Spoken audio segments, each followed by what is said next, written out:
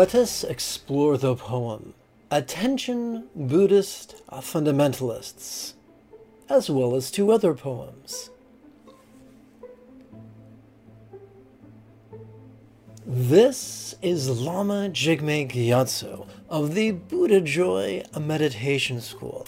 Welcome to Meditate Like a Jedi. Attention Buddhist fundamentalists of the Tantric persuasion. Attention Buddhist fundamentalists of the Tantric persuasion. Forget about preliminary practices, forget about austerities, and forget about asceticism. For the only preparatory practice you require, the only empowerment you need, is the practice of mindfulness, mantra, love, and letting go.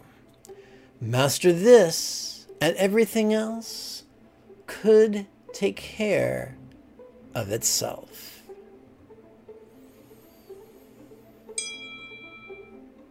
Today's second of three poems.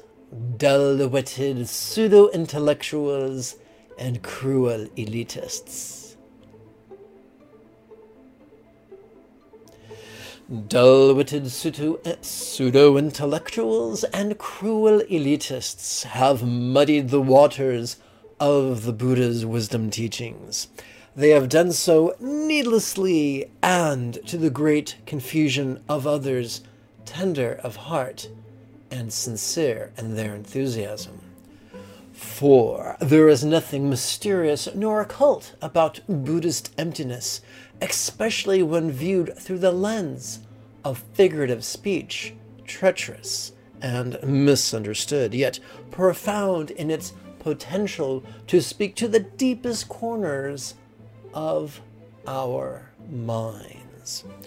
For emptiness or voidness or openness or expansiveness or shunyata, if you prefer Sanskrit, is merely a metaphor communicating non-graspability, and, like most metaphors, it is best decoded by viewing it through the lens of simile. As we notice our body during our inhalation, spontaneous and uncontrived, it could seem permanent and independent and rather tangible. However, as we physically relax into our exhalation, this selfsame body could now feel less permanent and less separate and less tangible. This body could feel as non-graspable as a vast empty void, like the infinite azure sky on a bright and beautiful cloudless morn. Emptiness, my friends, is not an intellectual object to be opined in treatise, but a visceral sensation experienced when we notice in sync with our inhalation and relax in harmony with our exhalation. 5 minutes every morning and 5 minutes every evening. This brings us to our third and final poem, Age on Screen. I love movies, and I have seen many of them. I get to see the actors I watched in the 70s, 80s, and 90s age on screen, which is rather odd, since I do not seem to age at all. How about you?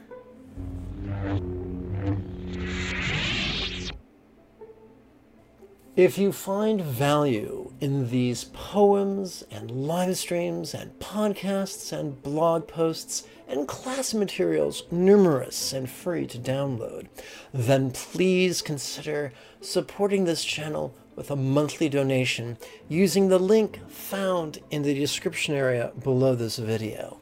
If, however, you cannot do this at this time, there are free things you can do to help this channel. You could click the subscribe button. You could click the notification bell icon. You could click the thumbs up icon. And most importantly, you could type a comment. All these things really help with the algorithm.